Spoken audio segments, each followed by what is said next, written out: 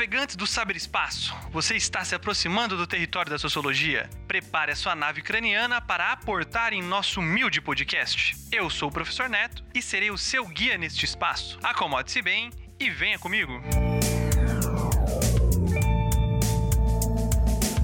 Este é o primeiro programa deste importante sociólogo alemão. Weber nasceu em 1864, na Alemanha.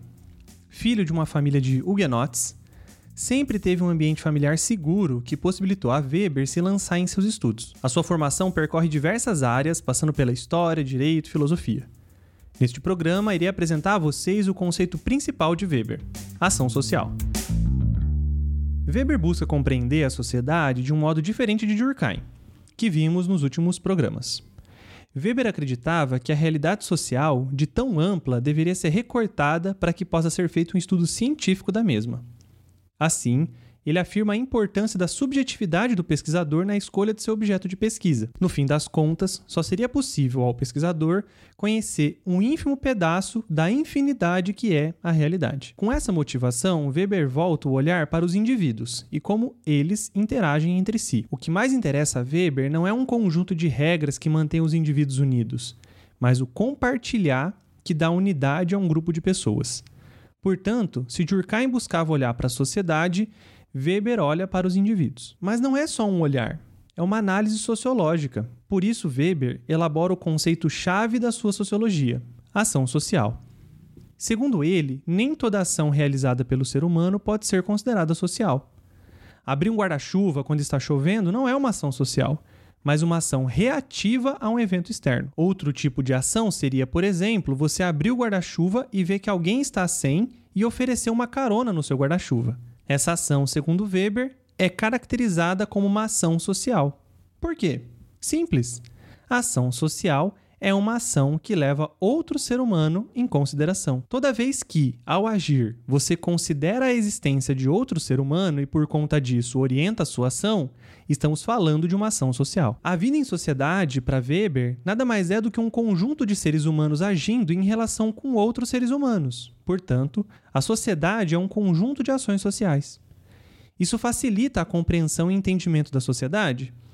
Não precisa ser um gênio para perceber que isso dificulta ainda mais a análise da sociedade. Agora, ao invés de estudar um fato social, segundo Weber, deveríamos observar as motivações das ações de todos os seres humanos. Sim, temos um problemão. Não só da conta de 7 bilhões de pessoas, mas de todas as variações e intenções que podem levar alguém a agir de certa forma. Seria impossível fazer sociologia assim. Portanto, Weber constrói 4 tipos ideais de motivos que levam os indivíduos a agir. São os chamados tipos de ação social. Ação tradicional, ação afetiva, ação racional com relação a valores e ação racional com relação a fins. Vamos investigar cada uma. A ação tradicional é toda ação que está baseada em algum costume, em um modo tradicional e comum de fazer algo. Dar bom dia a todos que passam na rua pode ser uma ação tradicional. A ação afetiva é toda ação que é orientada por alguma emoção, seja ela positiva ou negativa. Gritar de alegria quando o crush segue você de volta no Twitter pode ser uma ação afetiva. A ação racional com relação a valores é toda ação que, ao agir, você pensa nos valores e princípios que você aprendeu desde pequeno. Imagine você encontrar uma carteira cheia de dinheiro. A vontade é gastar toda a grana, mas você lembra da sua mãe dizendo que roubar é errado. Ação racional com relação a fins é toda ação que você realiza pensando em alcançar algum objetivo.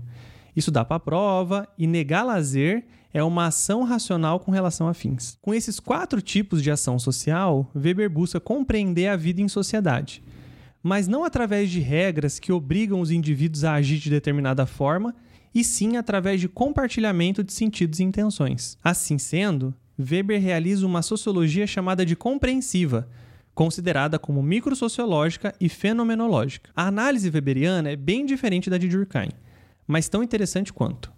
O conceito de ação social é dinâmico, flexível e extremamente complexo.